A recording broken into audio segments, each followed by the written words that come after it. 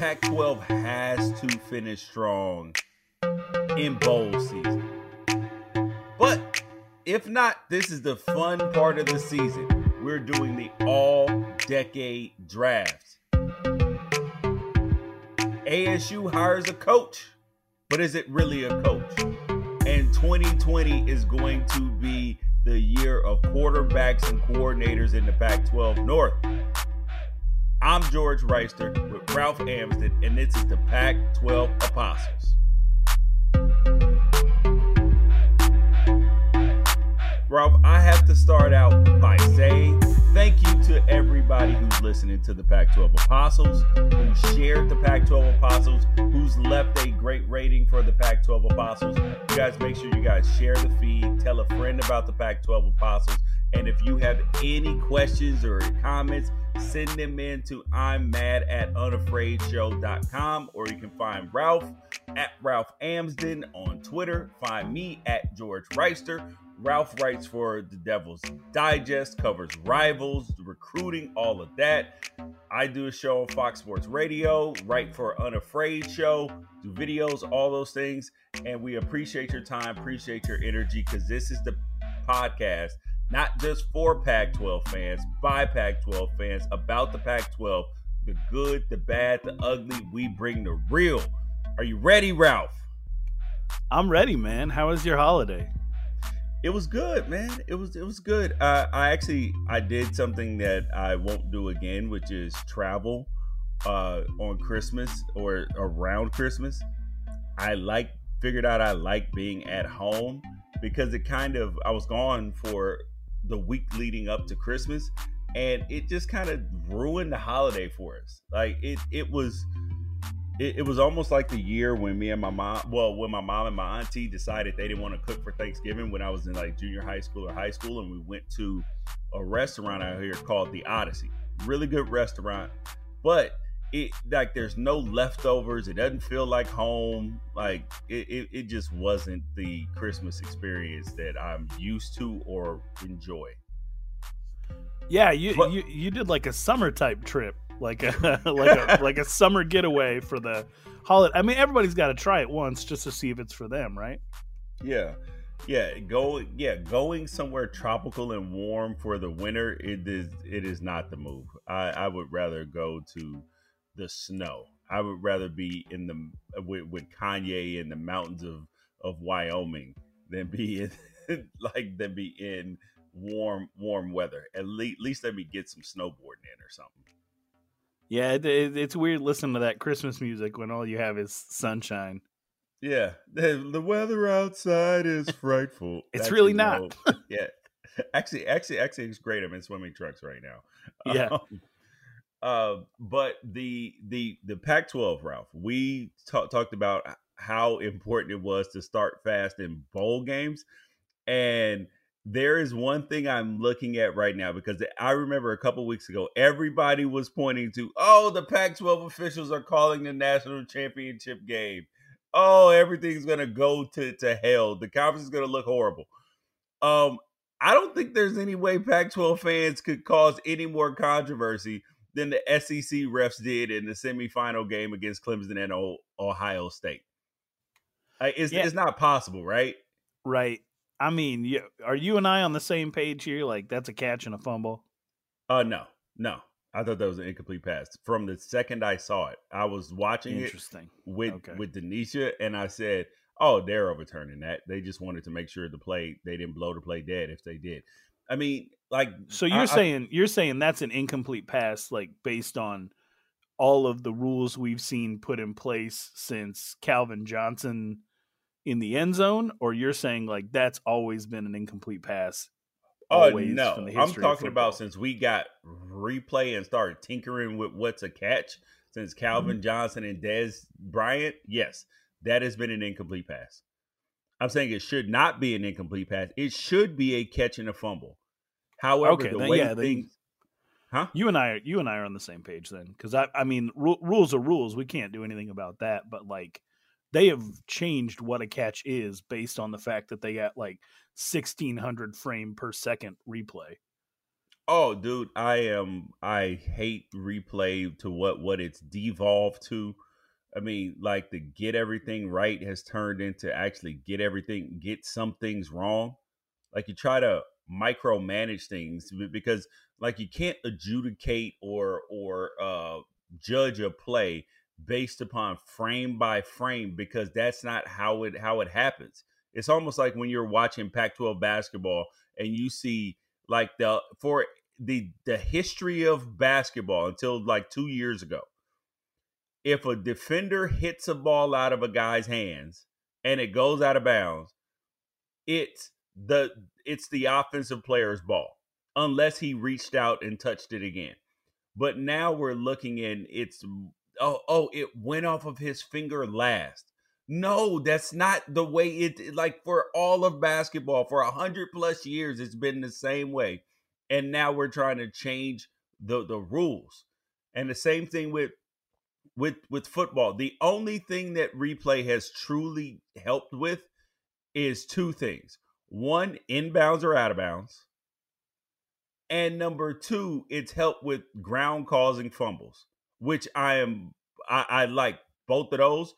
But when you get into, micromanaging, did the ball move an inch? Did it, like it just gets terrible. Like it's gotten so frustrating. It slowed the game down and it only gives fans more things to complain about. I'm with you on that. No, it's, but I do think that it sort of lampoons the whole argument that the NBA is losing viewership solely because people don't like the way that it's officiated, because nobody complains louder than football fans about the way that targeting and complete passes and pass interference is officiated, yet the numbers keep growing and growing and growing. Yeah, I totally agree there. And but on the targeting calls though, dude, I am like let's take the targeting call that we saw against Trevor Lawrence. We've seen that in the Pac-12 so many times. It reminded me of the hit on Zach Moss. Yeah. Where his head was going down, and because Evan Fields didn't have his eyes raised and he was, shooting for the numbers, he ends up hitting somebody in the head. Dude, I got a number of tweets about my response to it because I absolutely hated the fact that was called targeting. I get it, but I hated it because the response I got, keep your face out of it, keep your head up. Do you realize it is humanly impossible? Like trying to explain this to people who've never played football or never actually hit somebody violently, they have no idea. Like it is physically impossible to generate force, energy, or or momentum, enough momentum to knock a player backwards unless you put your head down on some level. It has to go down. It's not possible. You cannot launch with your body horizontal and your face vertical. Like that's just not, so what they're trying to do by saying keep your head up is to really keep you from launching too much in the first place. But I mean, just try it. For all these people that are saying that like, just keep your head up, which I'm one of them. You have to keep your head up. Which is going to take away your ability to launch. But I just want them to like try it at home. Like go get some pillows, tie them to one of the posts in your house, and see if you can leave your feet and hit that post and also keep your face, vertical. It's so counterintuitive. Yeah.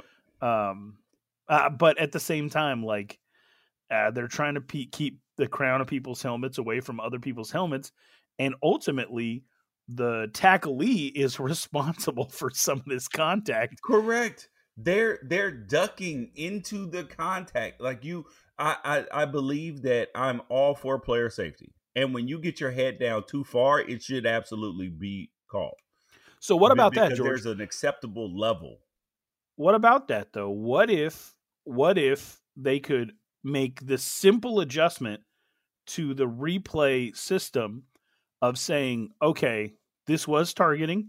We normally eject for it, but part of the contact was initiated by the ball carrier or by the receiver or whoever it is.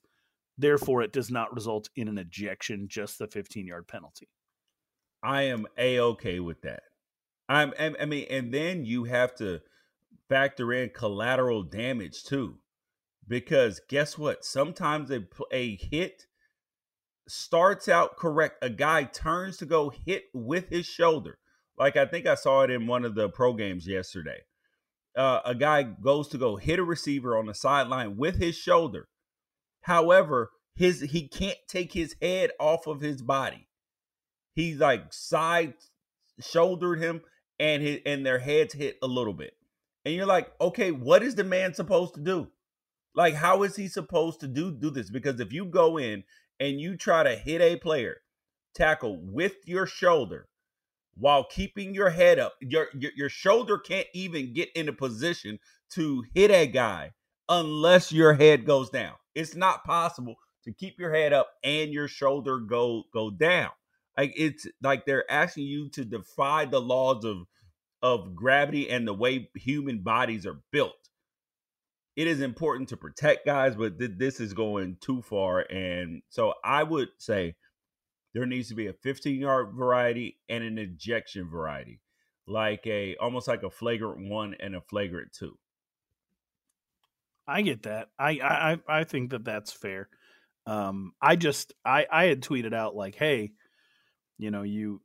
this is ridiculous, but like you have to, at this point, you just have to make sure that your eyes are raised, which means you can't launch, which means it is unfair to the defense. So correct. You just have to get to the point where you recognize that the rules are not fair. Yeah. And once you throw that out, I think it's never going to be easy to digest, but I mean, that at least needs to be admitted. It is not fair. And I think once you get to that point, then you can say, all right, well, this is just going to be part of the game where the offense has a complete advantage. For sure. Because the offensive guys, they duck their heads to run over people to get first downs. But, whatever. We're going to get to the all-decade draft in just a second. But I wanted to go over like super, super quick, Ralph. So we got an email. Well, actually, we'll go over the bowls and the user email because we got a really good email in, but we got the bowl games. So you had Washington State lose to Air Force 31-21. Anthony Gordon goes for 351, all of this, and that was the Cheez-It Bowl. And we've talked ad nauseum like this year about the Pac-12 scheduling or having games against the Mountain West. And the Pac-12 against the Mountain West in bowl games now has a losing record. Well, it had a losing record coming into the year, but with Boise State, with Washington and Boise State and Air Force and Washington State splitting, it's still a losing record now. And the Pac-12 since 2014, when the Cheez-It Bowl became part of the Pac-12 landscape, after it was the Cactus Bowl, the Pac-12, 2014, Oklahoma State 30, Washington 22. 2015, West Virginia 43, Arizona State 42. 16, no participant. 2017, Kansas State 35, UCLA 17. 2018, TCU 10, Cal 7, Arizona. And then this year you had Air Force and Washington State. The Pac-12 has not won a Cheez-It Bowl. It needs to stay away from the Big 12. I'm sorry, from the Mountain West, and stay away from the Cheez-It Bowl, Ralph. Right. I mean, and it's not like these other teams come in with any advantage. You're in Pac-12 territory, kicking off at a Pac-12 hour, and somehow these teams come in with an advantage. It's crazy. Dude, it's bad. And Washington State finished with a losing record, and it goes to show again how stoppable the air raid offense is. And we detailed that on one of the other shows, so you can go back and listen to all the Pac-12 Apostles episodes because, yeah, we detail that. And I don't think Washington State ended the year with a single victory over a winning team. Nope, they did not, sir. This game bothered me because when you come right out of the gate and Air Force gets a 14-minute 98-yard drive. Yes, they couldn't stop a nosebleed, dude. Yeah, so then I tweet out like, "Hey, who's Mike Leach going to blame for this? Who's he going to find to blame besides himself for this giant, insane time of possession gap?" And I had people jumping into my message saying, Mike Leach doesn't care about time of possession. He does if that time of possession is 0. Right? Like, yeah, because you can't score if you don't have the ball. Like time of possession is not a metric that correlates between winning and losing. However, if you can't stop the other team and you have less possessions, then yes, it does factor in at that point in time. Right, yeah, and it's all in how it's all in the context of time of possession, because you could have a team that scores in one play every single time and gets dominated in time of possession and wins by 50, obviously. But if that time of possession is like 1 minute to 14 minutes and one team is up 7-0, that's an enormous problem. That means your defense cannot get them off the field. That means that the other team, especially a team that runs a triple option, is dictating the time of possession to you. At least in the Colorado game, it was a Colorado coaching mistake, in my view, that led to Colorado losing to Air Force at home.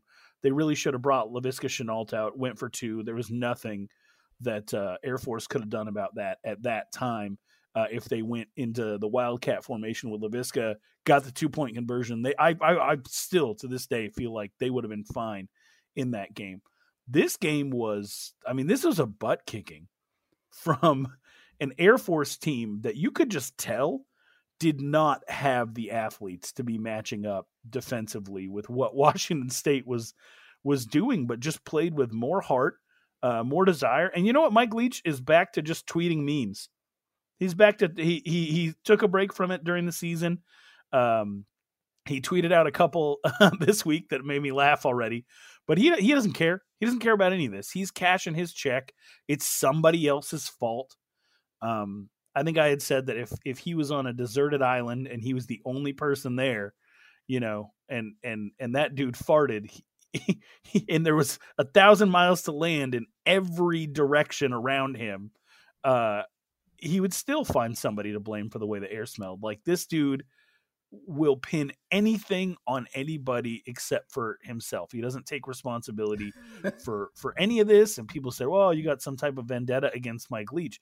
I'm like, well, Mike Leach has some type of vendetta against everybody except himself, because it can't all be on the kids and it can't all be on the coaches. Like, at some point you have to realize that it is your job to recruit good players, your job to game plan to beat other teams. He has no problem accepting credit for all the really good years that they've had in the recent past. But as far as this year goes, at least publicly, you never saw him come out and say, I got to do a better job. And he definitely needs to do a better job, whether that's in hiring the coaches or in recruiting the players or in getting involved in the schemes. Something has to change, because this offense was borderline unstoppable at times, and they didn't beat a single team of note all year. I just want to do this, Ralph, because you just pointed something out about accountability, and I want to play a little clip. I want to play a little clip of accountability, and this is accountability from UCLA's head coach, Mick Cronin. Because UCLA lost to, oh my goodness, oh my Lord, I can't. Oh, it was Cal State Fullerton. I was about to say my sister played basketball there, and I couldn't remember it. They lost to Cal State Fullerton, and Mick Cronin took responsibility. Here is what responsibility sounds like. Apologize to our fans for our defensive effort once again. I think we're coming into this game.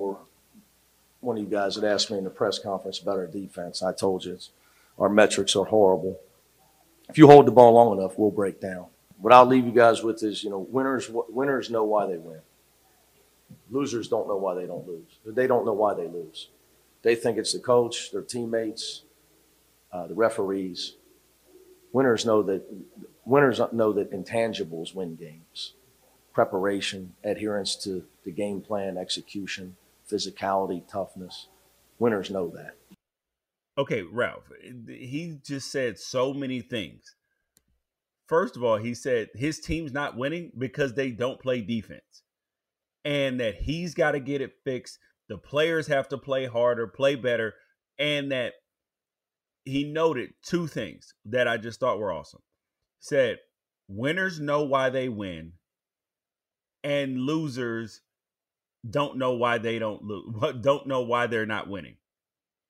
And he also said that playing defense and doing the right thing starts with humility. And I just thought that was awesome, because you have to humble yourself to do all the right things and not try to put accountability and blame on other people and not just care about your offensive stats. You have to take personal responsibility. Mick Cronin did it. And it was one of the most awesome accountability speeches that I've heard. He didn't throw anybody personally under the bus. He said he's got to do better. He's got to find the right people. And Mike Leach would never say that. Right. I mean, and that's just it. Winners can lose games. Like a winning mentality, winning at life, like being able to take accountability, being able to know what you need to improve on, being able to make tough decisions. That's all part of a winning mindset. Looking around for somebody else to blame for your problems is definitely the opposite of that, which is crazy, because I don't want to sit here and call Mike Leach a loser. Like, this guy is a football genius. This guy puts in a ton of work. He's obviously very, very valuable to the Washington State community, but his public interactions are starting to add up and build what seems to me to be a toxic narrative. I mean, he's got the comments out there that basically say, like, well, whoever recruits better players than us, they should be beating us. Right? Like, Yep. What does that say to you? He's called his players soft. Right? He's out there bringing up like political issues that have nothing to do with anything. He makes all sorts of comments about, this generation and their mindset. And I mean, this is a guy who's put a ton of thought into sort of just like the psychology of what it takes to win in the first place. He banned his whole team from social media to hold himself accountable for not being able to focus. And all that seems super silly to me. Dude, that's why it would be extremely hard for him to win at that level. So the next thing up is that the USC Iowa game. Before we get to the all-decade draft, because it is coming, it is going to be great. You got USC just getting decimated by Iowa. I mean, if it weren't for that field goal right before halftime, they would have been down 28-14. And all I saw was when Keaton Slovis hurt his elbow after they went for the onside kick in the second half, and he got hurt. They were down 4 with the ball going down to score. Keaton Slovis gets hurt. I immediately tweet out, I say, oh, that was the excuse that Clay Helton needed. Because if they lose the game, well, we had to bring in Matt Fink. We lost our guy. And then you lose 49-24. And it was just absolutely a disaster, Ralph. Yeah. I think when we look back on 2019, all we're really going to remember is that somehow Utah lost to Matt Fink. I mean, that's going to be the ultimate head scratcher of this entire Pac-12 season, because he was completely ineffective as a quarterback. And I want to back up, because whatever happened to Keaton Slovis, man, that was scary. That was that could have been career ending.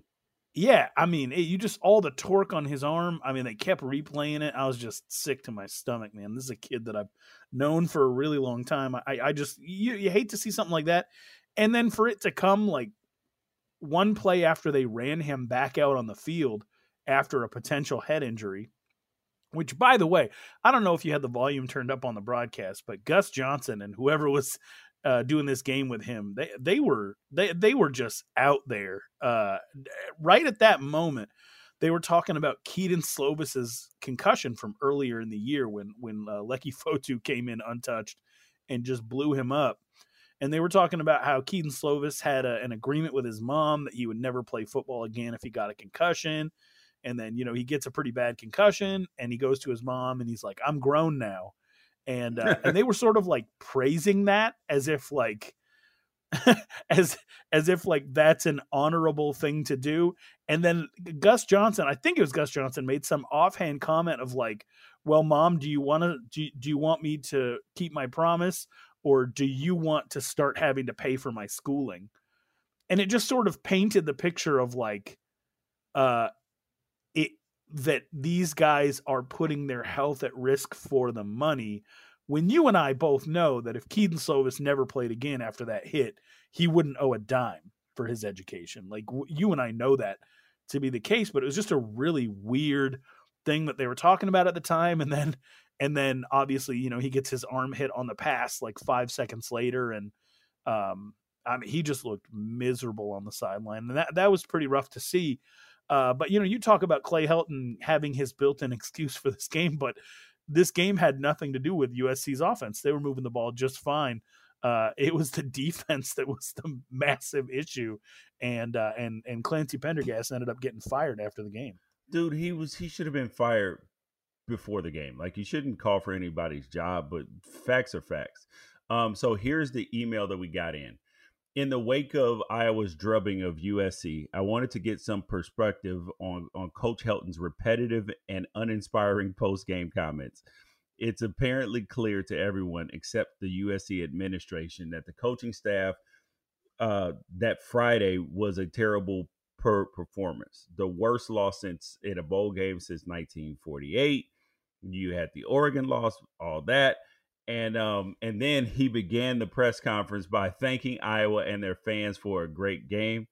I might be asking for too much, but as an entitled Trojan fan, but can our coach take some accountability and at least act mad when we lost? Break down the mistakes instead of whispering sweet nothings into the mic. Can do either one of us have a recollection of Pac-12 coach who was so consistently tone deaf and as bad as Helton with their messaging? Also, who do y'all think is the best right now? Okay, the tone thing's interesting because this is Herm Edwards' deal, right? Like, stay even keeled no matter what. It makes me wonder if Herm Edwards was the coach at USC, if they would be upset by the fact that he doesn't get upset. But Clay Helton is sort of but you can see it in Herm's face, though. Yeah, you can see it in Herm's face. Like, that's you can see it in his body language, his tone, his intensity, and he, we just got to be better. This is not going to work. That's not a bad impression. He at least, in keeping even keel, he still takes accountability and is like, listen, we just weren't ready to play today. This wasn't good enough. And Clay Helton's, we're going to learn from this. We want to thank the other fans for doing this. This dude doesn't inspire confidence in anybody. He is, I'll give Clay Helton this.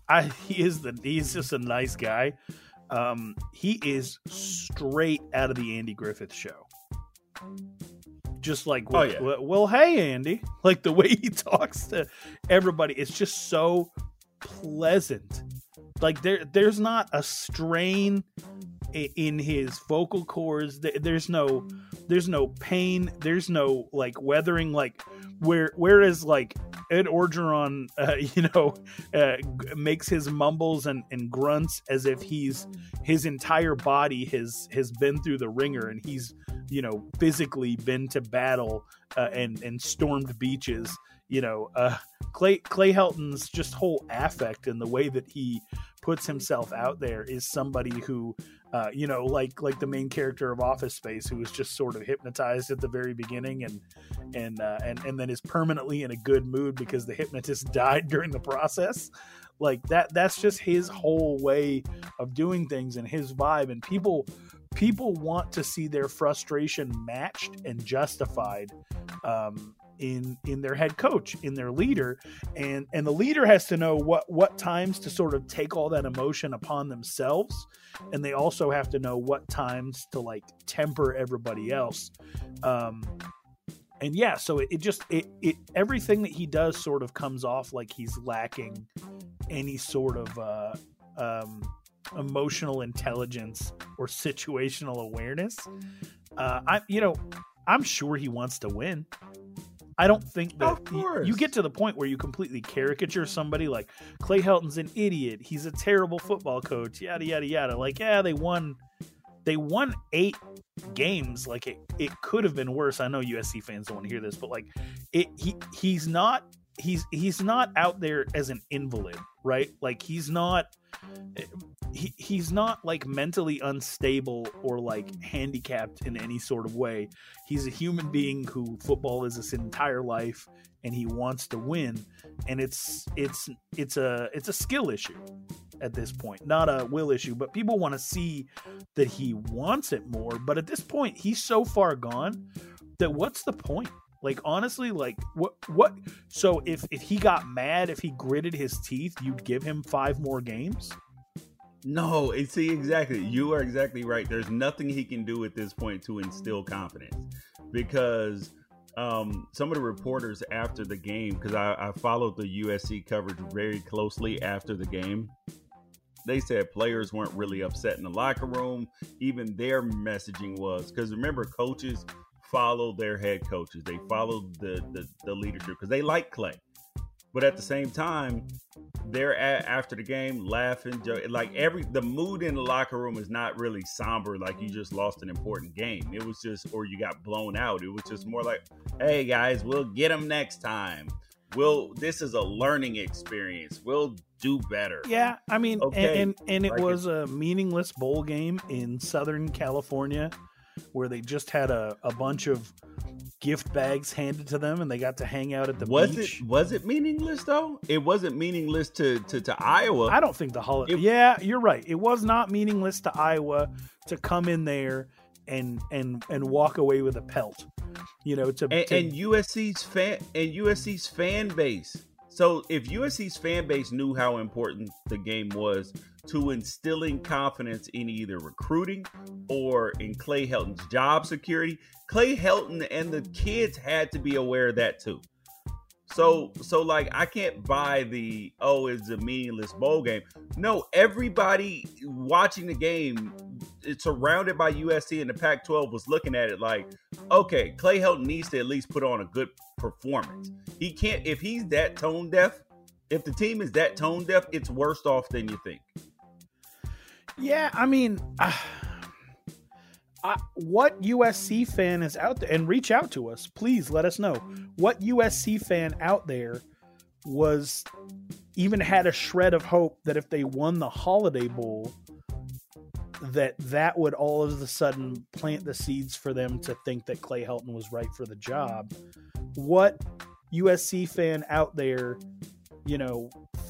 thought that recruits would look at the Holiday, like, was there a shred of hope even left heading into this game? From all the reaction I've seen, is everybody's pretty much made up their mind, so all this game really did was just fulfill expectations that people already had. The fact that people even spent energy getting upset, to me, was pretty wild, because this is exactly what you thought was going to happen, right? Clay Helton is your coach. You don't think that he can do this job. Therefore, when he does not do this job, why are you still mad? Your anger has obviously not affected the process.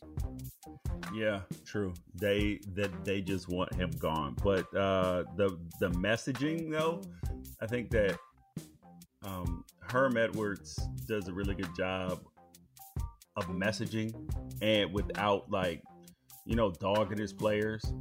I think Mario Cristobal does a good job of messaging, but messaging is easy when you're exceeding expectations or meeting expectations too. Yeah. It's, I guess you would have to point to somebody who's not or who went through adversity. And Justin Wilcox did a good job of that this year when Garbers was out. He was realistic about what it was. He told the truth.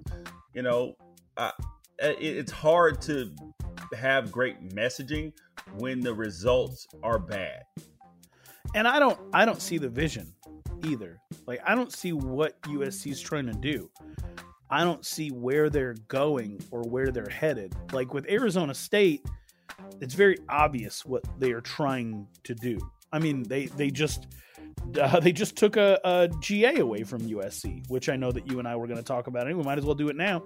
Chris Hawkins, who is the son of a very, very connected Armand Hawkins Sr. in Southern California, was a 4-year defensive back for USC out of Rancho Cucamonga. He's only 24 years old, and ASU just made him their defensive backs coach. And it's very obvious what they're trying to do. They're trying to get a stranglehold on Southern California while confidence in USC is low. It's very clear what Colorado's trying to do. You always know what Utah's system is and what they're trying to build. You feel like even with UCLA's struggles that Chip Kelly has a vision for where the program is going. With USC, I don't know what they're trying to do. I don't know what Clay Helton means when he says that Mike Bohn is providing additional resources. Additional resources for what? Yeah, this is a private school. They aren't penny pinching. But I thought that you pointed something out on Twitter that I thought was genius, because USC runs the same offense as Washington State. And you pointed out that the air raid is something teams do to a gimmick offense to basically stop the people who are more talented, to combat the talent gap. It was almost like when Chip Kelly first got to Oregon, before they really started rolling, and they were just going super fast to try to combat USC and their huge offensive and defensive lines to win non-conference games. They had an advantage. And now, but at the end of the day, sometimes you had to line up and you had to knock somebody off the ball, or you had to play against people who were much bigger, much more physical. And that was truthfully why Oregon lost the Rose Bowl against Terrell Pryor. When they lost to Auburn even though it was only by a field goal, had they been able to block Nick Fairley, they would have won by 2 touchdowns. Yeah, the air raid is weird to me because it's there to try to give everybody a leg up on competing against bully schools. And I think USC had 4 carries in the first half against Iowa. The school of Marcus Allen, Reggie Bush, Lendale White, OJ Simpson, 4 carries in the first half. It just didn't sit right with me. I totally agree. And think about it. Think about this for a second. It's when Randy Johnson was at his absolute best, every opposing manager knew that, my best left-handed hitter, the one that I built my team around, the one that, all of our salary structure sits upon the cornerstone of our big left-handed hitters, they're not going to be able to hit off Randy Johnson. So let's just throw some bench right-handers out there to see what they can do. Right? Yeah. That's... Yeah, you might as well forget about it. Yeah, that's the air raid. The air raid is just let's just try this to see if we can compete against the machine. But the air raid's never gonna be the thing. It's isn't. Too easy to stop in the red zone. We detailed this. It is easy to stop in the red zone because the air raid is dependent upon space. And it is very difficult to run the football in the air raid. And the reason why is because your linemen are built for pass blocking. and they aren't used to just like they're agile, they're nimble, they are not used to that road grader physicality mindset, and you don't play with tight ends, so you don't really have them on a roster, so it makes it very difficult to run the football. Right. And all your space is taken away once you get inside the 20. So if you don't score from further out, you're kicking field goals, which is how to stop the air raid. Make them check down to the backs, tackle the backs, do not bite on the cheese, make them take 12, 15 plays to score. Somebody will drop a ball, they'll get a pass, and they'll get a penalty, overthrow, drop. Something will happen to make them stall a drive. Exactly. And you only have 85 scholarships. So it's not like you can build two completely different personnel for in the red zone and out of the red zone. And even then, you don't even have 85 scholarships anymore because we live in the age of the transfer portal. So you'll never be able to build a team that can service both offensive systems. It's just weird to me that the classically most dominant team in all of the Pac-12, Pac-10 history is running an offense that's basically meant to help them keep pace with who? With themselves. They're eating themselves alive from the inside out. And I know that a lot of Pac-12 fans of other teams think it's completely glorious, but at the same time, it's just, if you just take your fandom away for a second and look at it objectively, it is just, it's something else. It's just a sight to behold that USC could inflict this upon itself. Yep, I 100% agree with you. But on the Arizona State coaching hire, that dude, he was the GA at USC, which is not exactly, their defensive backs were not their strong suit. Then he gets the ASU DB job. That's all about recruiting. You talked about it. This is not a coach who's there to coach people up. His job, Tony White is still going to be who's the defensive coordinator, is still going to be the main secondary coach. Right. I mean, he's going to have Jack Jones, who I'm sure that, he already knows personally, and a 4-year starter in Chase Lucas, who's only 1 year younger than him, a year and a half, that he's responsible for. And so it'll definitely be interesting. I think, they definitely hired him for his connections, for the juice that he brings, and to just fire a warning shot at USC and let them know, like, hey, we're coming. Unless you do something to stop us, we're coming into California, and we're leaving with all your best players, or the players that Oregon doesn't leave with. Just what a wild time for USC fans. I mean, it's coming at them from all sides right now. Yep, 100% agree. Now, Ralph, it is time. It is time for what we have all been waiting for. It is time for the Pac-12 All-Decade Draft. The All-Decade Draft. The first thing we have to establish the rules of the All-Decade Draft. First thing is that we cannot draft the same players. We have to draft different players. And we have the positions down. And the other thing is that we have to establish what is a decade. Because I saw people arguing about this on Twitter, about what a decade is. Some people said it was from the 0 year, so like 2010 to 2019. And then I saw some crazy people that said it's really from 2011 to 2020. Well, first of all, I get the whole, like, you can't have a year 0, so I get that. But a decade, as we're defining it, is just the set of 10, right? Yep. So 2010 through 2019, if you played in any of those seasons, you're going to be eligible. You can't have 2020 be part of. We can't even have this discussion, because then we wouldn't actually be able to do the draft, because we'd be including a season that hasn't even happened yet, a season that's going to have 8 new quarterbacks that we haven't even seen, that could potentially affect the outcome of of what it is we're trying to do. And so, yeah, if you played in the 2010 season through the 2019 season, any of those 2 years, I think that would make you eligible for this. I totally agree with you, Ralph. I totally agree. So as we get started, I guess we need to figure out who goes first. So I'll let you, Ralph, pick a number between 1 and 10. I'm so confident, Jordan. It's all you, man. I can go first. You can go first. Oh my Lord! Thank you. Oh man, I thought I was gonna have to rig the vote. Okay, so I guess we can start at quarterback, the most important position. I am taking the best, one of the best quarterbacks in Pac-12 history, could be the best quarterback in Pac-12 history, Marcus Mariota.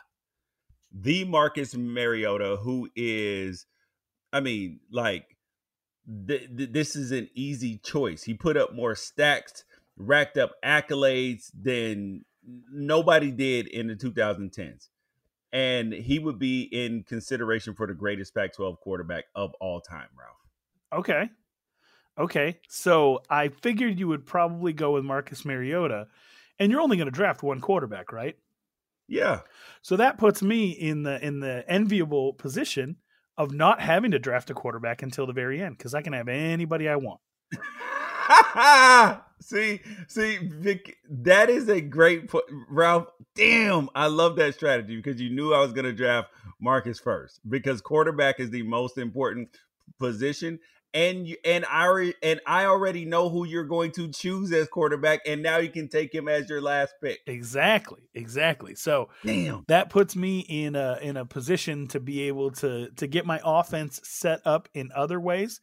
So I'm going to go ahead and do that, and I'm going to let my team know what's most important to me right now, and that's being able to run the ball. And so my first pick is going to be Tyron Smith out of USC. His senior season was the 2010 year, and he's gone on to have a hell of a career for the Dallas Cowboys, and he is a very rich man, and he will be anchoring my team, and he'll be blocking for Christian McCaffrey. Hold on. How did you get two picks? Are we not doing a snake draft?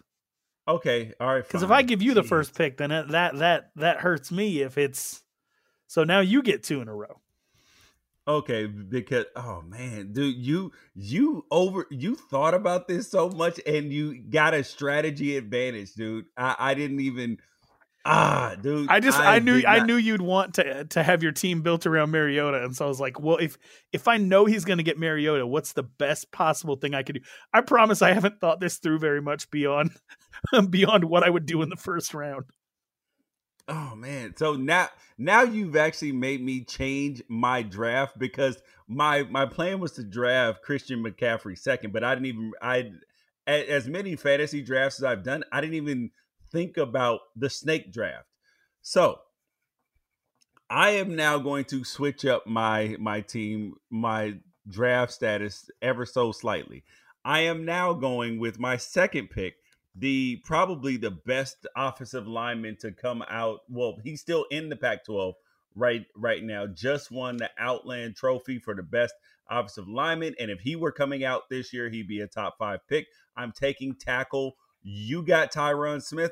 I can't let you have Tyron Smith and Penei Sewell, so I had to play a little bit of defense here. I'm taking Penei Sewell with my second pick.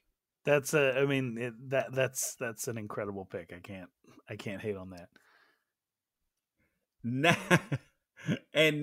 I am going to go with, arguably, because there are certain things that you need when you need to. Yes, you need offensive line. Yes, you need all these other players. However, I am going with next, probably one of the most disruptive players in the Pac-12 that we've seen in years, that we saw. I'm going with my third pick. I'm going with a defensive end. I'm going with Leonard Williams from USC. Okay.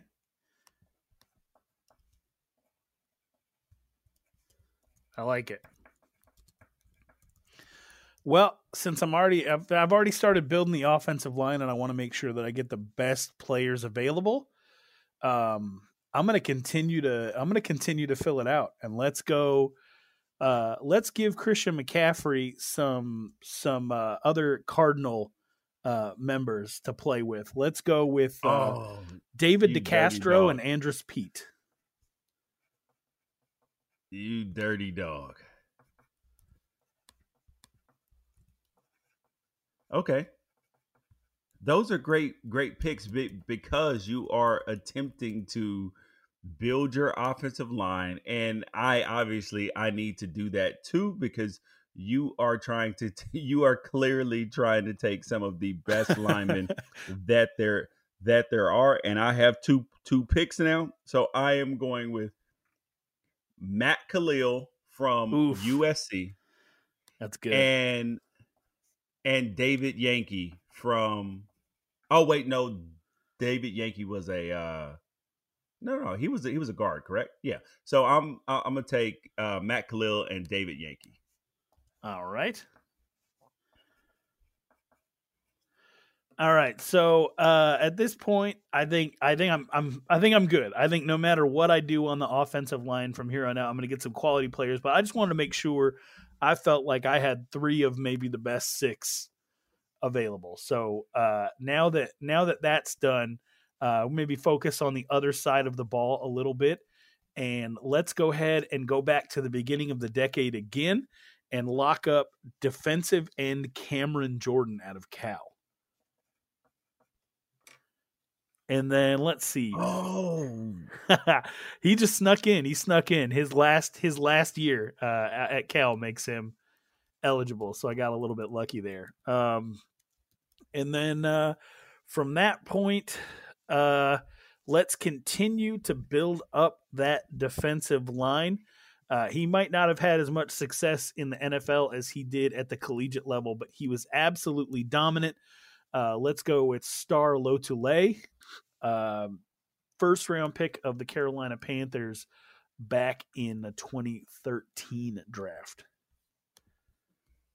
That's a good call, dude, because Star at Utah was extremely dominant. Like when you look at his career, I mean, he was one of the more unblockable players on, I mean, like he was really good. And then you took Cam Jordan too.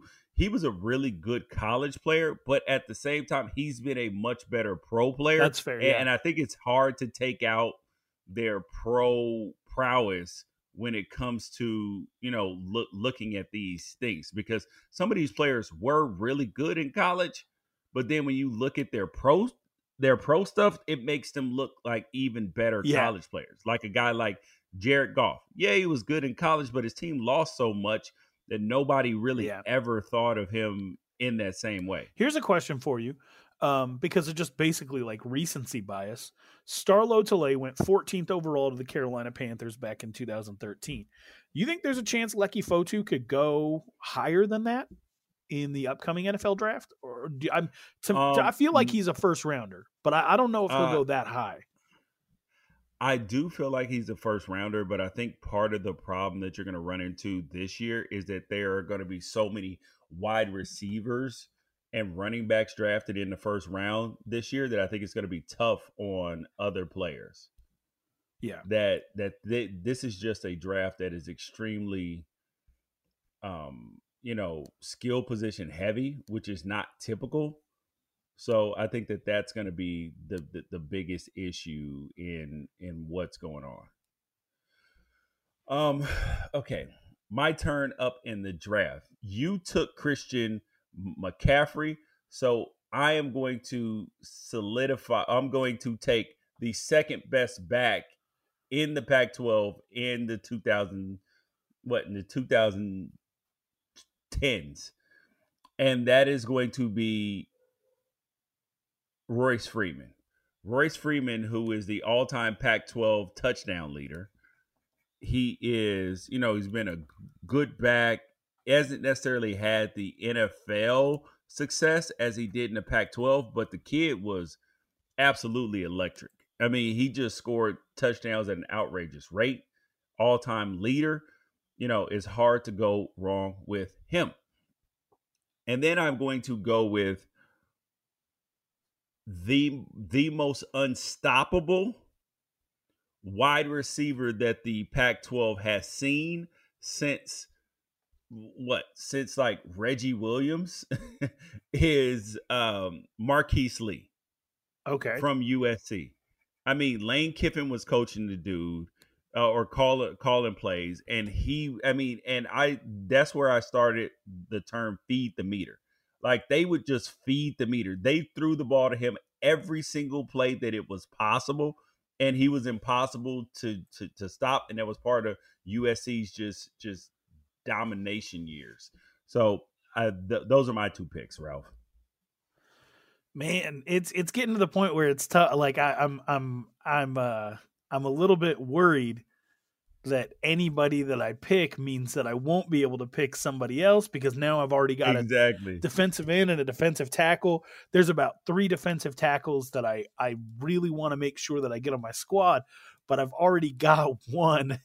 And so I might. Well, you get 4 defensive linemen. You can choose them however you want. You get 4 defensive linemen. If we choose them however I want, it's just going to be 4 D tackles. We're going to be bull rushing every single time. Let me make sure that I pay respects to my guy N'Keal Harry and just get him off the board right now. Oh, I was going to draft him.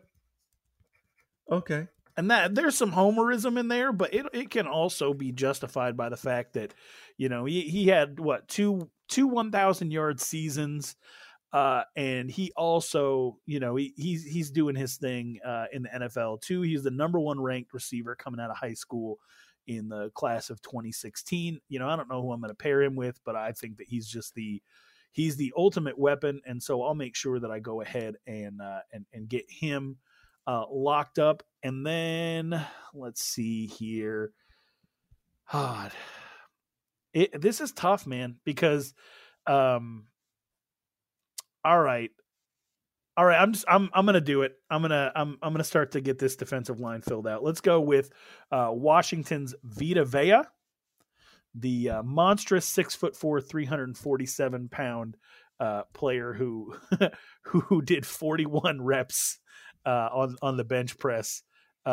He only made first team all Pac-12 one time, but it's also, the year he won the Morris Trophy and Pac-12 Defensive Player of the Year. 2017 was a huge year for him, and he's gonna line up next to Star Lotulelei, and I feel good about that. Oh yeah, Ralph, you are going to want to faint after my next 2 picks, because I am picking up the best. It's not even a question who's been the best tight end in the Pac-12. So with this pick, I would have shored up 2 of the best position players, period, in the Pac-12 in the 2010s. And that would mean that I would have the best quarterback in the Pac-12 during that time, the best offensive lineman probably, and the best 2 wide receivers and the best tight end. So my next 2 picks, Ralph, I'm picking Zach Ertz as a senior, 69 catches, 900 yards, and you can't even the great part about this pick is that you can't get a tight end who's even close to what I got. You're probably right about that. And my next I'm going wide receiver. I know that you overlooked this dude, and thank you for doing it. I'm taking Oregon State's Brandon Cooks. He was on my list. I was debating on whether or not he would be the other guy. That's a really 128 really good receptions, 1,730 yards, 16 touchdowns in one season. And he also ran for 217 yards and 2 touchdowns. Oh, and he also had 1,100 yards as a sophomore in 2012. First round pick too. I'm feeling really good about my team. Okay. All right then. Well, I'm obviously, it's going to be tough for me to be able to match what you did at tight end. I will admit that. But I do want to start filling out some of these linebackers, and with my first pick, you're building on defense. Yeah. With my first pick at linebacker, I'm actually going to pick up somebody who came in to your school playing your position before he got moved to linebacker, and that is Dion Jordan. Oh, I was gonna pick Dion Jordan. That's a great pick, dude.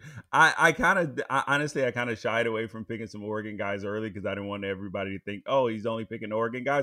But we've had some damn good players in the teams. And here's the thing. So I don't think I would have even picked Dion Jordan if you hadn't picked Zach Ertz, because now I need somebody who can cover the tight end, who is 6'7", who was a track star.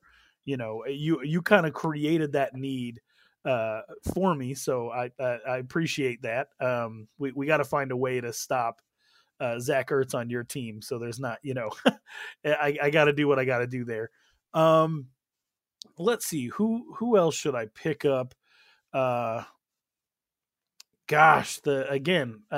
very, very tempted to just fill the team out with the biggest, baddest possible players on the defensive line. Another guy who, I'm just going to do it. Forget it. Let's go ahead and next to Star Lotulelei and Cam Jordan and Vita Vea, let's just finish it out. I'm going to pick up Danny Shelton. Don't do it. Oh, good. You can have Danny Shelton, even though he was really good. I know you had your eyes on some people, but I just, now everybody's well over 300 pounds. I got Cam Jordan coming off the edge if I want to move to like a 3-4 with Cam Jordan and Dion and Dion Jordan on the outside. P.S. Cam Jordan, Dion Jordan, same high school. N'Keal Harry too. I got a bunch of Chandler High kids. But if I just want to have a massive interior line with Danny Shelton, Vita Vea, and Star Lotulelei, I can do that now. Oh yeah, dude, I am happy because now you're out of defensive line spots. So now I can wait to draft my defensive line. Yeah, that's true. That's true. I can wait to draft the rest of mine. So I am going to take the second best back.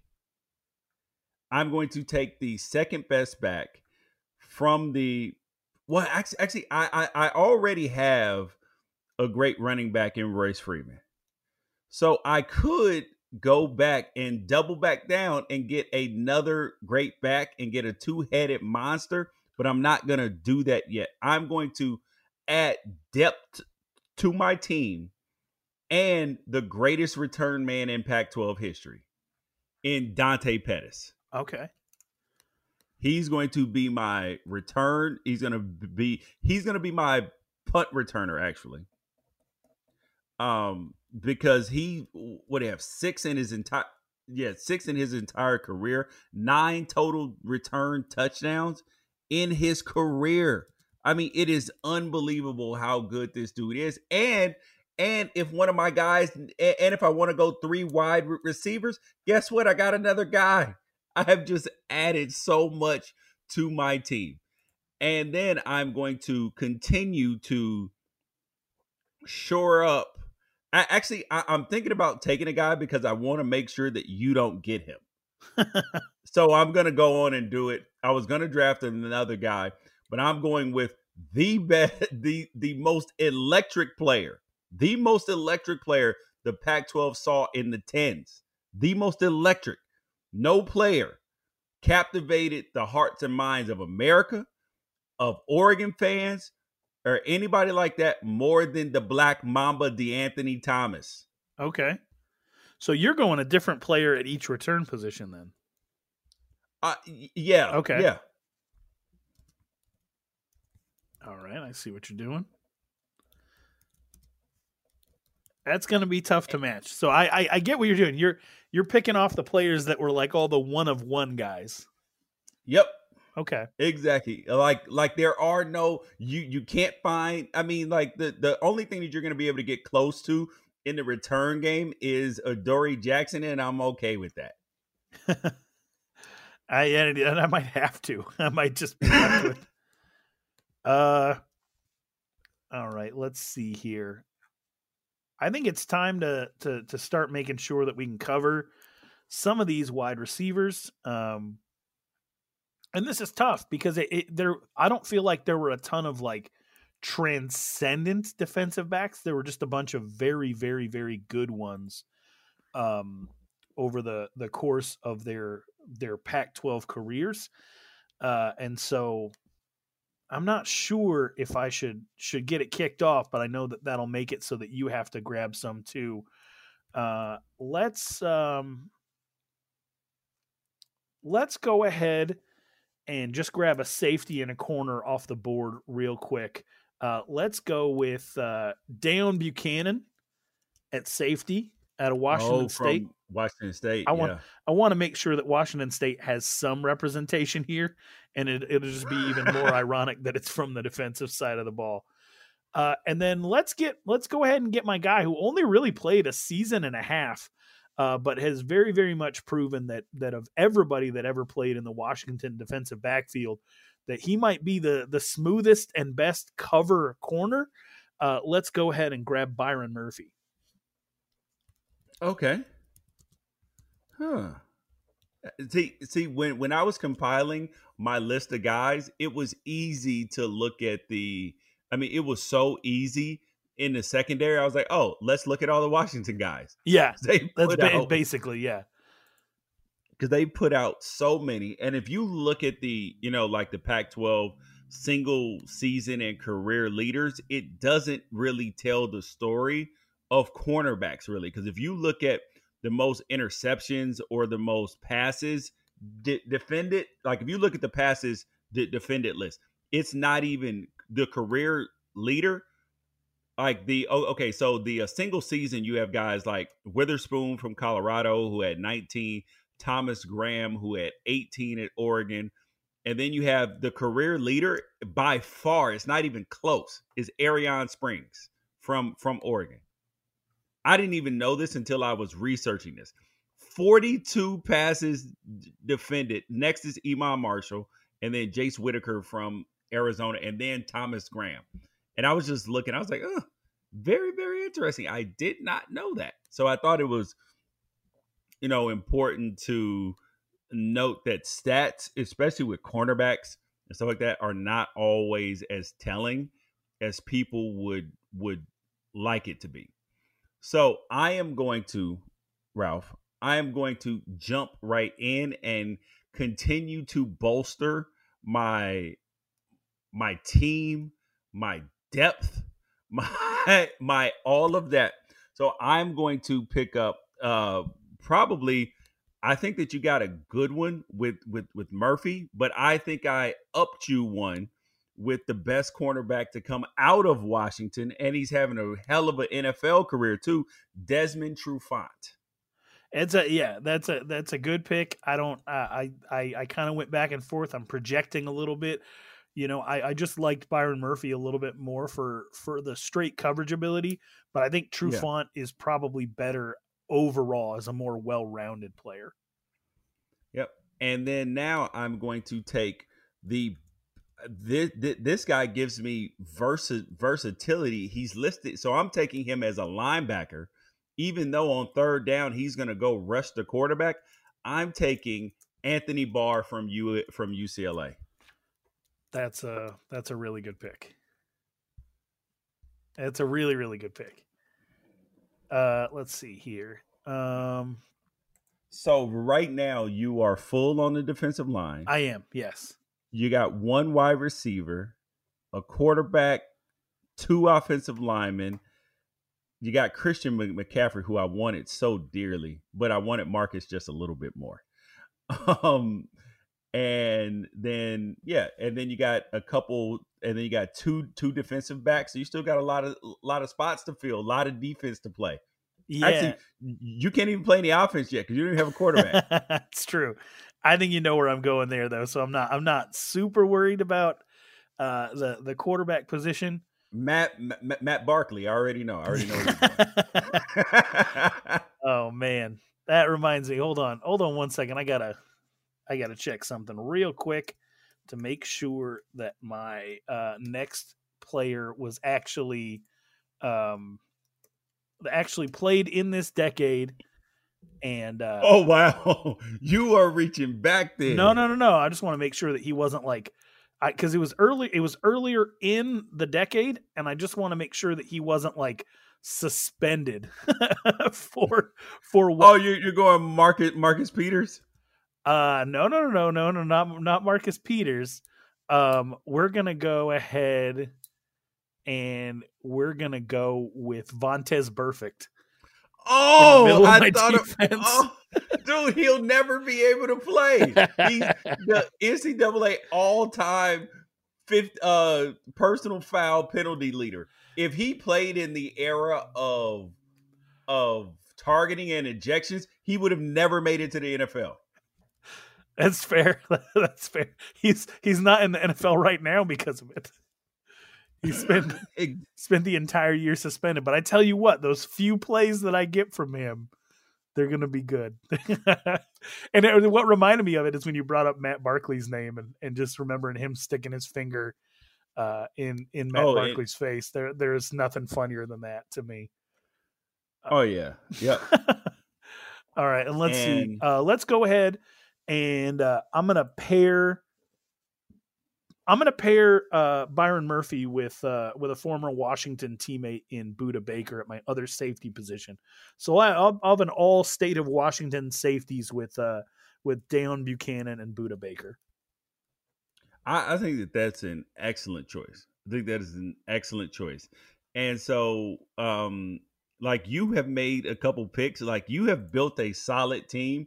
I think that my team is more star-studded, but yours is solid. Like, it is going to be a tough out.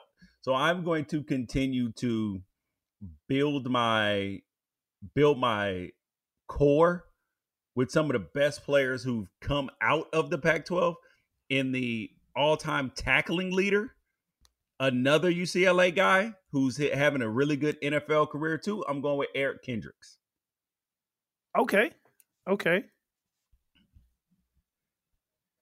So is that 3 in a row for you? No, that's 2 linebackers. Oh no. That's so my last picks were Desmond Trufant, Anthony Barr, and then Eric Kendricks.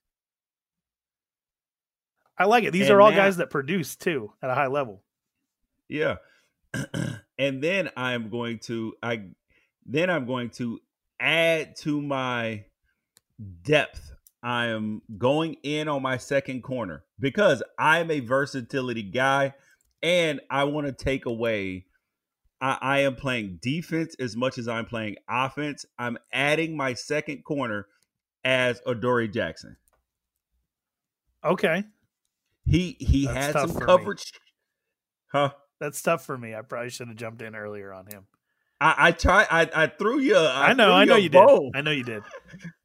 And so he did have, like, that struggle game against Utah his last year. But I mean, when you look at the value he adds as a returner, as a cornerback, he played some offense as well. This dude is a Swiss Army knife, dude. Imagine Adoree Jackson, DeAnthony Thomas, Pettis on the field at the same time on a return. How are you supposed to cover that? You're not. We're gonna try, but yeah, there's not a lot. So let me just recap. You've got Desmond Trufant and Adoree Jackson as your corners. Yep. Okay. I got Anthony Barr and Kendricks as my linebackers, and I only have Leonard Williams on my defensive line so far. All right, so I'm going to be playing with my receivers. I'm going to be playing power against one of them, which means that I need a speed guy. I need somebody who is going to get out there and be able to burn with the absolute best of them, which means I need somebody who ran a 4.2 40 at the NFL Combine. John Ross. Yeah, you got it. I thought about John Ross, and he's a really good return guy too. And so only on kickoff returns though. Yeah. But I'm going to go ahead and put John Ross in there to pair with N'Keal Harry. Dang. That way I got speed and power, because that's the only way I'm going to match up with the corners that you put on the field. And then I want to make sure that I lock in, because I got Andrus Peat and David DeCastro and Tyron Smith, and I feel like DeCastro and Peat can play on the inside for me. They can play guard, which will be real great for Christian McCaffrey. But I want to make sure that I lock down that other tackle position, and I'm going to actually pick a one and done player, somebody who was one of the highest recruited JUCO guys to come out, and was so good in his 1 year that he became an immediate first round pick, and that's Garrett Bolles out of Utah. I knew you were going to take him, and his draft with his kid, with holding his kid up, that was a good moment as well. Yeah, we don't get a lot of one and done guys, so that's why I went there. And I'm going to continue to bolster my offensive line by I'm going to take at center, I'm going to take Hronis Grasu. Okay. He ended up having a really good NFL career as well, which is, always helps in how you view these guys. And I am going to take as well, I'm going to take at my safety spot, I am going to take Patrick Chung. Oh, Patty Chung. Yeah. Yeah, because everybody knows what type of NFL career that he had, but also most people don't know that he is, I believe, third all time in the Pac-12 in tackles, career tackles, third all time from safety. And he's a great cover guy too, so that lets you know what you're getting in that position. Yeah. Because all this power football that you want to play, we got to match some power too. And I honestly, I love, and I know that people are just going to say, oh, well, you went all Oregon, but I love him getting some love on here because he's never not been good, right? And he had a very successful college career, and he's had an extremely successful NFL career, minus this year's preseason headlines. Yeah, but he is very, very special. I absolutely love that. That's really, really big. So if I'm truly trying to play like a 3-4 on the defensive side of the ball, then that means that, I need one more linebacker who can also play on the inside. And I need somebody who's going to be there to make up for all of Vontaze Burfict's mistakes, which means I'm probably going to take my first current player and drop in Cal's Evan Weaver.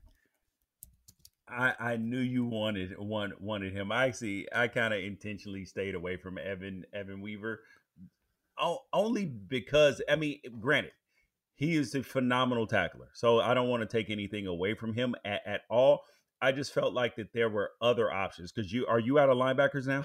I am, yeah. So on the outside, I'm basically saying I have Cam Jordan and Dion Jordan, and then on the inside, Vontaze Burfict and next to Evan Weaver to absorb all of the because if I have three defensive tackles, then Evan Weaver's going to get off. Yeah. Yeah. Oh, yes. Because he's going to stay clean. Because when I was looking at the linebackers, here are the guys. Because I still have one linebacker spot left because I'm playing a 4-3. So I already took Eric Kendricks and Anthony Barr. So I was considering Shaq Thompson. Yeah. Shane Scove, Trent Murphy, Troy Dye, and Miles Jack. And then I wanted to give some love to two-star Scooby Wright too. Yeah, so Scooby's one of the ones that I really thought about. And obviously I'm out of defensive linemen and linebackers, but something in me I would love more than anything to see Scooby Wright on the same defensive line as Will Sutton, and I picked neither one of them. But Will Sutton is very it's you can make the Ralph. argument Will Sutton is by far the best Arizona State Sun Devil of the last decade. Yes, Ralph. And when you started picking all those D linemen and you didn't pick Will Sutton, I was like, oh, cool. I can pick Will Sutton last. Yeah, and I did like you with the quarterback. I did you a massive favor, and at the same time, like I'm just glad that he's likely going to get picked because he really was truly dominant. I think that I became obsessed with the thing that I criticize people for. And, when it's my turn to draft a defensive lineman, I pick the biggest ones available. And these are good players, but I mean, it's not like Star Lotulelei or Vita Vea or Danny Shelton outperformed Will Sutton. They're just 50 pounds bigger and 2 inches taller. Yeah. Yep. For sure. And I still need a couple line. Well, I need two. Well, I think I got one pick left because I just I picked Evan Weaver, so I got to give you one more. And I was so busy talking about Will Sutton that I sort of lost my train of thought. Now I'm sad. Now I wish that I wouldn't have locked everybody up the way that I did, but I did what I did. You gotta live with it. I do need a tight end. Now could be the time, but I guess it doesn't matter because you've already got yours, so I should probably save it. What do you still need? Where could I jump in and trip you up a little bit? I'm not sure. I need two linemen, defensive line, which you can't hurt. Yeah. DB. And we need some specialists. Oh, and we need a coach. Forgot about a coach. That's right. We do need a coach. I would have drafted my coach earlier had I. So here's my question. While I look for a tight end to draft, here's my question: if you draft a coach from this decade and you pick Chip Kelly, are you able to specify which Chip Kelly you're getting? Because you have Marcus Mariota on your team. It's not like you're not going to be tempted to pair him with the guy who made him what he is. No, I think that you do get to pick which coach, but I'm not even going with Chip Kelly. So I got somebody else. Okay. All right then. Let's see. So I still need. This is the Zach Ertz thing. I should have just made him my first pick in the entire draft, so that this wouldn't have been an issue. I created an issue for myself. All right. You know what? I'm just going to go ahead and fill out my my running backs. And this one might surprise you a little bit, but I've already got Christian McCaffrey. He's going to carry this whole team on his back. I want to show some love to a guy who would have been his team's all-time leading rusher had he not left for the NFL draft 1 year early. Toby Gerhart? No. Paul Perkins. Paul Perkins would have been UCLA's all-time leading rusher had he not come out after his redshirt junior year. And I always wondered what it'd be like to see him with an elite offensive line. And so I'm going to go ahead and make this round of picks Evan Weaver and Paul Perkins, which if you you might recognize a theme. If you know me, I now have 4 players from Chandler High School, which is where I went to high school. But they're all good. They're all good. You can maybe make an argument for a better running back than Paul Perkins. But N'Keal Harry and Cam Jordan and Deion Jordan are obviously really, really big names. Dude, you took it light on me, dude. I appreciate that because I was concerned. I was actually trying to let you. Are you trying to let me win now? Okay. No. I was trying to let you make my decision for me, like my running back decision. I was trying to make you make it for me because since you're out of running backs, right? Yeah. I got Christian McCaffrey, Paul Perkins.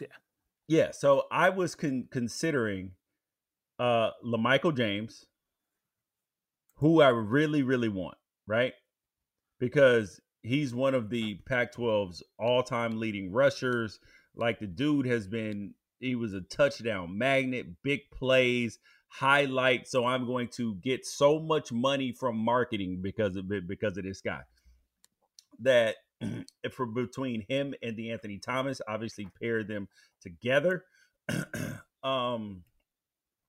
But I think it makes sense to draft a guy that I'm going to eventually draft. But I'll go ahead and take him right now because it's the right thing to do. He should have been drafted already. I'm going with running back from Arizona, Kadeem Carey. That's a fantastic pick. Fantastic pick. People don't realize that this dude is that he had 2 near 1,000-yard seasons, and while he was at Arizona, rushed for over 4,000 yards. He put together the 7th most yards in the Pac-12 in one season, 1,929 yards, and the 8th, 1,885 yards. I mean, it was absolutely incredible. What this dude did. So I'm going to go there. And then the second thing is I have to apologize to you, Ralph. I have to apologize because I flat out lied to you because I did not want you to take my guy. I'm taking as my coach, I'm taking Chip Kelly. Okay. I couldn't find anybody else besides Chris Peterson. I was like, who else do I take? I see what's going on here. Or Kyle Whittingham, but then I can't recruit. So well, you don't have to recruit because it's a draft. So that's a good point. All right. Well, I need a punt returner. You already took a punt returner. You took, I believe, the Pac-12's all-time leader. Yep. In punt return yards, and the Pac-12 career leader in punt return touchdowns. But he's not the only one with 4 career punt return touchdowns. There are actually 2 other players who share that designation. You are right. I can't have Deshaun Jackson because his career was long expired before the decade turned over. So I need to dip into your neck of the woods, and I need to pick up Cliff Harris as that was a good call, dude. Punt returner, because I mean and in the event that for some reason one of my defensive backs gets injured, he had 6 interceptions as a sophomore in 2010 at Oregon. So I'm going to go ahead and make my punt returner Cliff Harris. Is Cliff really eligible to play? I mean, he's in jail for murder right now. So well, he's going to be in jail for murdering your team. I'm sorry to everyone involved. All right. Who was your next pick? All right. So that means that I still need an interior offensive lineman, somebody who can play center. Not totally sold on who I'm going to pick yet there. I'll give you an option. I'll give you Khalid Holmes.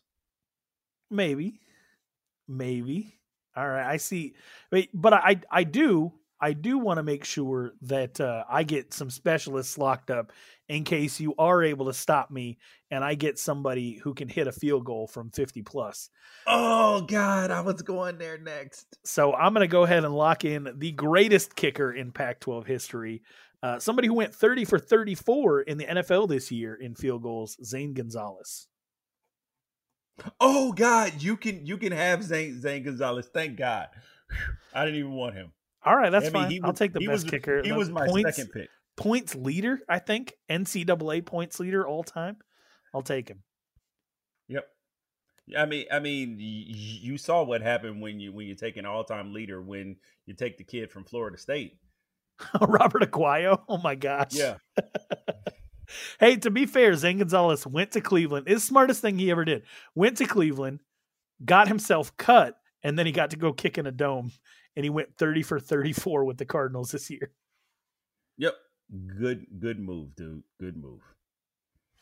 Okay, so I need one more DB, one more linebacker, and some defensive linemen and interior guys, and then I'm done, dude.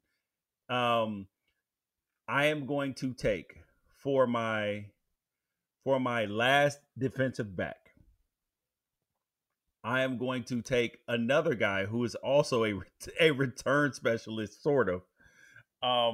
Is I am taking, and this kid was just, and the reason why I'm taking him is because he was just he made so many big plays throughout his whole career.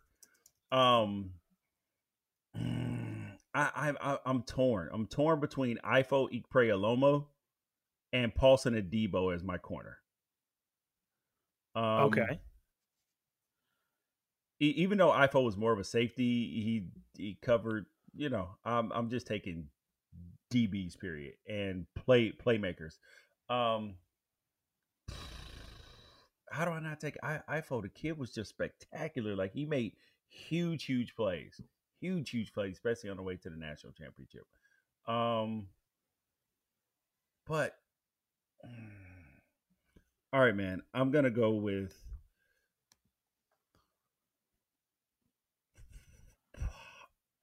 Oh Lord, I'm gonna go with Paulson Adebo because I'm gonna go more traditional corner, and he gets a lot of interceptions and makes big plays. So I'm going with Paulson Adebo. Okay. I know everybody's like he's no, I think he's gonna be a really good player and a really good NFL player too. And for my last linebacker pick, I'm going pure athlete, pure hitter, but like kind of mean too. And I like the fact that he's had some NFL success too.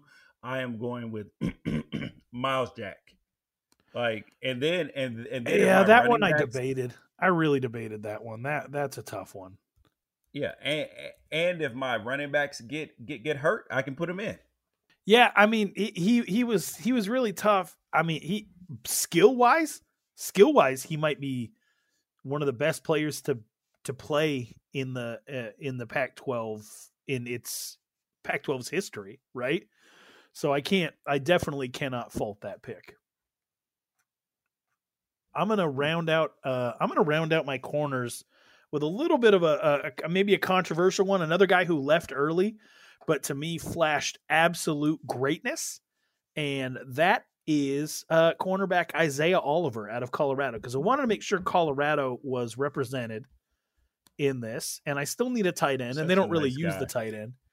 And I was kind of flipping a coin back and forth between Chidobe Awuzie and Isaiah Oliver, and I think the upside of Oliver and the fact that he was a Pac-12 first teamer, and he was also somebody who I think his sophomore year I really helped boost Mike McIntyre over the edge to give him the Pac-12 Coach of the Year honors, and so I'm going to go ahead and make Isaiah Oliver one of my corners. And then, you know what? We're just going to stick with, we're going to go, and stick with the mountain region, for our punter, I think.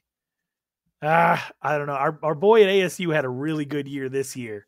So that makes me kind of want to, go with him, but we have a multiple-time Pac-12 first-teamer Mitch Wishnowsky out of Utah, so I'm going to go ahead and make him my pick at punter. That was a good one. Yeah, that's a good pick at punter, and now I'm going to follow up with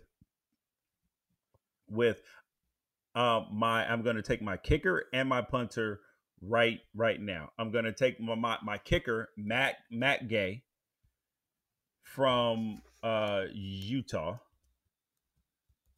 one of the best kickers in Pac-12 history. And for my punter, I am taking your boy, Michael Turk from ASU. Yeah. I mean, he was an actual weapon. We were talking about the possibility of him maybe like leaving school. early, like him declaring for the draft. That's how good of a year he had. Yeah. That would not be an awful move. I mean, is he a junior? He is, yeah, or I think Oh, so. He then has a yeah, really I'm out weird of there, story bro. where he like wasn't punting at all. Then he played for a really small college, and then he walked on at ASU, and he chased the scholarship punter off the team. It's just, I mean, and then the NFL connections, obviously, with Herm Edwards and all that.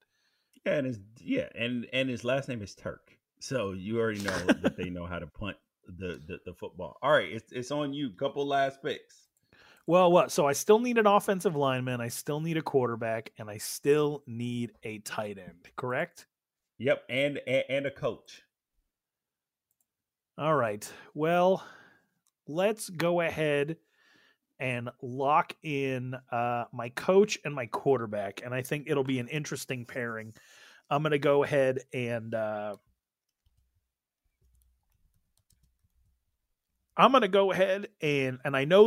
I know he's trailed Jake off a Browning. little bit, but we're giving him a lot to work with, and I want him to be with his quarterback.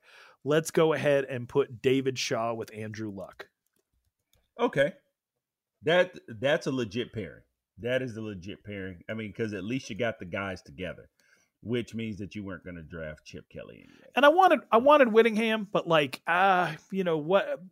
It's been a long time since Alex Smith, and how much did he have to do with that? Not really anything, right? Yeah. So, Yeah. That is a great call. My now let me finish out my defensive line. I'm going with Will Sutton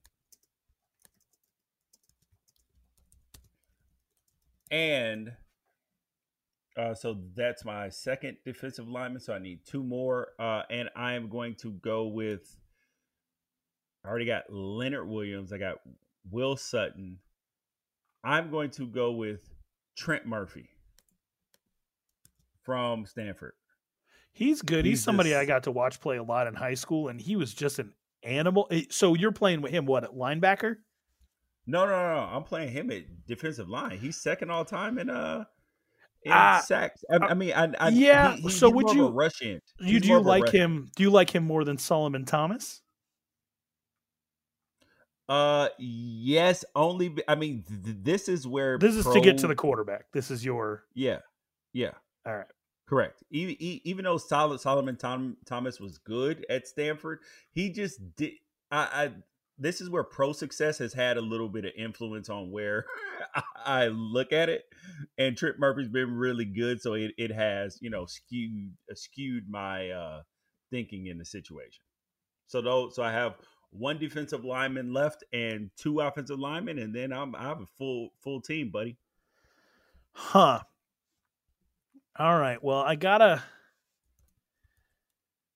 think, what do I have? I have a center and I have a tight end, and that's who I'm worried about. I mean, if you you need a center, a tight end, and a returner because you already got your punt returner, so you need a kick return. Oh yeah, you need a kick returner. All right. Well, let me because you drafted John Ross as a wide receiver, right? I did. So okay. Well, let's assume that I could, if I wanted to. Let's assume that I could move him to. Let's assume that I could move John Ross to my kick returner. Which would give me the opportunity to pick a receiver, somebody who I think probably deserves it based on what he was able to do. There's two. There's really two that who would you pick? Who would you pick? And would you go with Juju or would you go with Jalen Strong? Okay. So it's funny because when you asked that, I had two guys written down, and Jalen Strong was not one of them, even though he had a good career. So I had Juju and I had Gabe Marks. Now, Gabe Marks, absolutely, but part of that to me felt like the system. Yeah, exactly. That was why I couldn't draft him, because while the production was there. Yeah, it's a system pick. So I would probably go with Juju if it were me. Yeah, because I mean, if I did move John Ross, I would need to maintain some of that speed.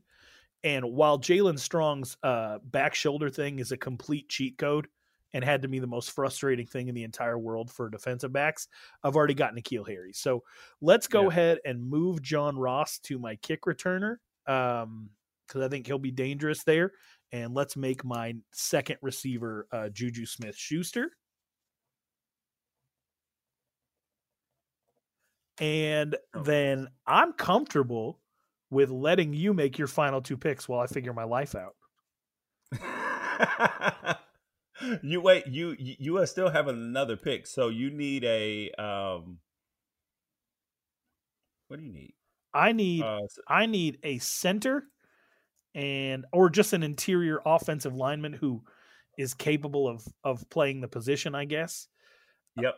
And then I also am in need of a tight end. Of a tight end, yes. Yikes. I would probably go with the only, I think, two-time all Pac-12 selection, I think, in Pharaoh Brown. Yeah. Yeah. Yeah, I'm probably going to have to do that. He was a first teamer. You know, how much of that had to do with Marcus Mariota? He still got his though, right?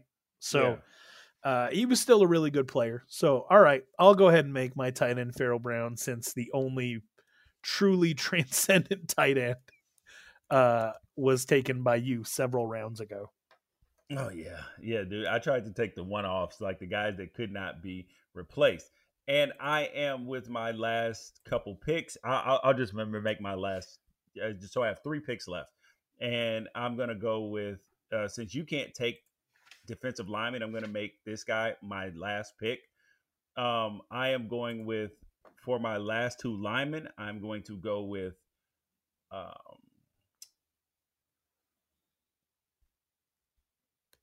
Jake Fisher from Oregon.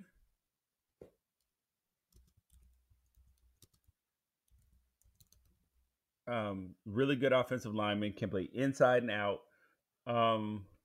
I thought you might, if you're going to Oregon, I thought you might go Tyler Johnstone. Oh, that is it. Okay, I'm going to erase. No, if it wasn't for what do you think? We have like 3 ACL tears, but he's the most athletic dude. Yeah. And I am going to take. I need one more lineman, Ralph. I think you're going to have to take Khalil Holmes as your center, and I am going to have to take. I'm going to have to take.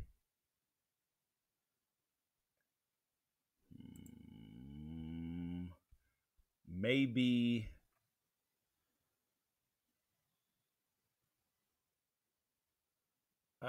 Wait, did you take Isaac Asiata yet? No. Okay, I'm gonna take Utah's Isaac Asiata at guard to finish out my offensive line. Okay, yeah, Utah has some interesting options there. They had JJ Dielman. They had a few other guys there. So there's a lot of like sort of in the margins. You know, you got your Christian Westermans. You got a lot of guys that kind of went 4th, 5th round and did some damage. I'm gonna make a little bit of a left turn for my final pick at center, and I'm gonna go ahead and do Nate Herbig, who I think he left Stanford early, right? Like he was a first teamer in 2018. Had kind of not a down 2018, but not as good, but he was able to leave early. So I'll just go ahead and pencil him in.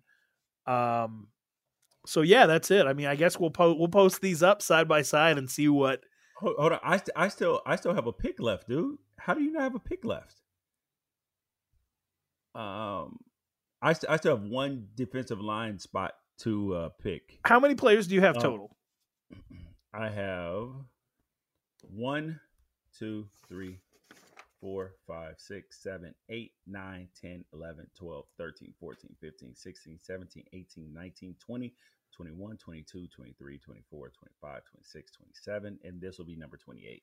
Okay, then maybe I'm missing a player because I think I've got. So 27. you should have a kicker, a punter, a punt return guy, a kick return guy, and a coach. Okay, I have 27. I think I'm missing a defensive back then. Okay. And for my last pick, I debated going with the Pac-12's all-time leading sack leader. And part of the reason why I waited, because I did not know how to pronounce his name properly. Ho'oloi Kikaha from Washington, 35 and a half sacks. All-time Pac-12 leader. And I don't know how I even missed this dude. But, so I'm debating on taking him, or do I take a guy like Eric Armstead or DeForest Buckner, who were absolutely game wreckers and were first-round draft picks? DeForest Buckner's really good. You have a lot of Oregon players, though. Dude, they were first-round draft picks. What do you want me to do? Yeah, I know.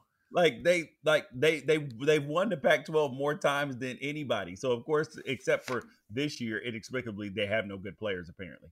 I'm gonna go with dude. I'm not gonna ignore this man's stats. I'm not gonna ignore him. I am. Yeah, I am. Because I didn't even really remember him too much. So I'm going with DeForest Buckner as my last pick. All right. Well, I'm going to stand pat at 27 because I think you might have drafted an extra player. Because if you have 22 on both sides of the ball, and then you have two returners, that makes 24. And you got a coach, that makes 25. And then you got a kicker and a punter, that makes 27. So you're over here debating who you're going to pick with no draft pick left. That's just your flex player. If you get a flex. No, if you get a flex player, I get a flex player because my dumbass drafted Vontaze Burfict when I could have Blake Martinez playing on the inside. Dude, you know where you went different? I think is because you took three. I took 3 linebackers and 4 defensive linemen, and I think you took. So that's a total of 7 players. I think that you only have 6 in that category. No, I have I have on my defensive line because I kind of made Cam Jordan a little bit of a.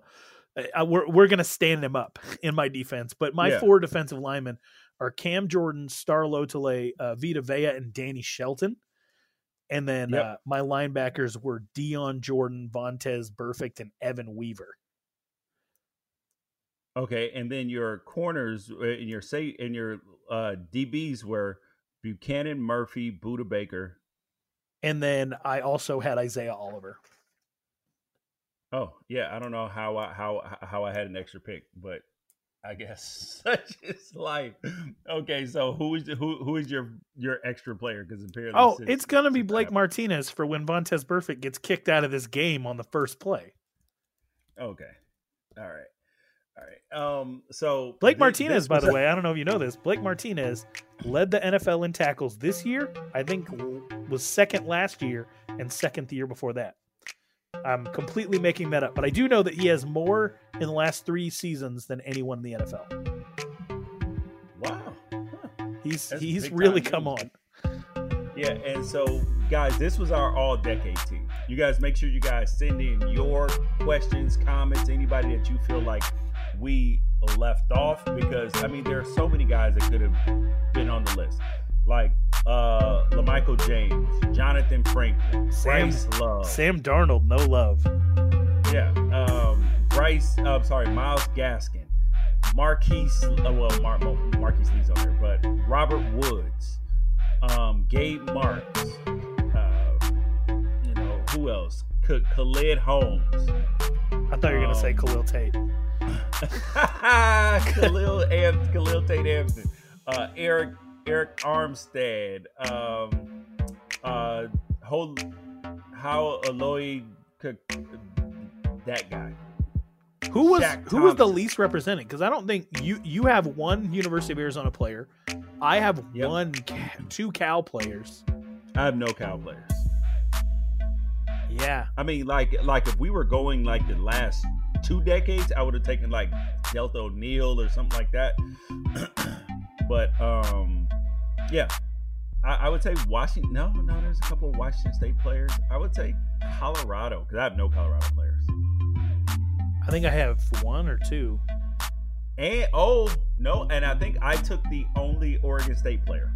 You took the only Oregon State player and the only Arizona player. I think I took the only Cal players and Colorado players. But Yeah. it's reflective of the decade. I mean, I'm Stanford Correct. heavy. You're Oregon heavy. We both got a bunch Yeah, of yeah. Washington and USC dudes. Yep. And then there's Shaq Thompson, Shane Skove. I mean, like there was a ton of Stanford guys that you could have picked, especially on defense. Yeah. Troy Dye, Scooby Wright was a little left off. Scooby Wright was left off. Solomon Thomas was left off. I think Solomon Thomas was a top 10 NFL pick, right? Yeah, he was number 3. Yeah. You had Ifo Ikre-Alomu, Ed Reynolds, Taylor Rapp, Arion Springs, Iman Marshall, all left off. Kaimi Fairbairn, Gabe Marks. Ed, Like you Yeah. talked about, Gabe Marks probably should have been included, but it is what it is.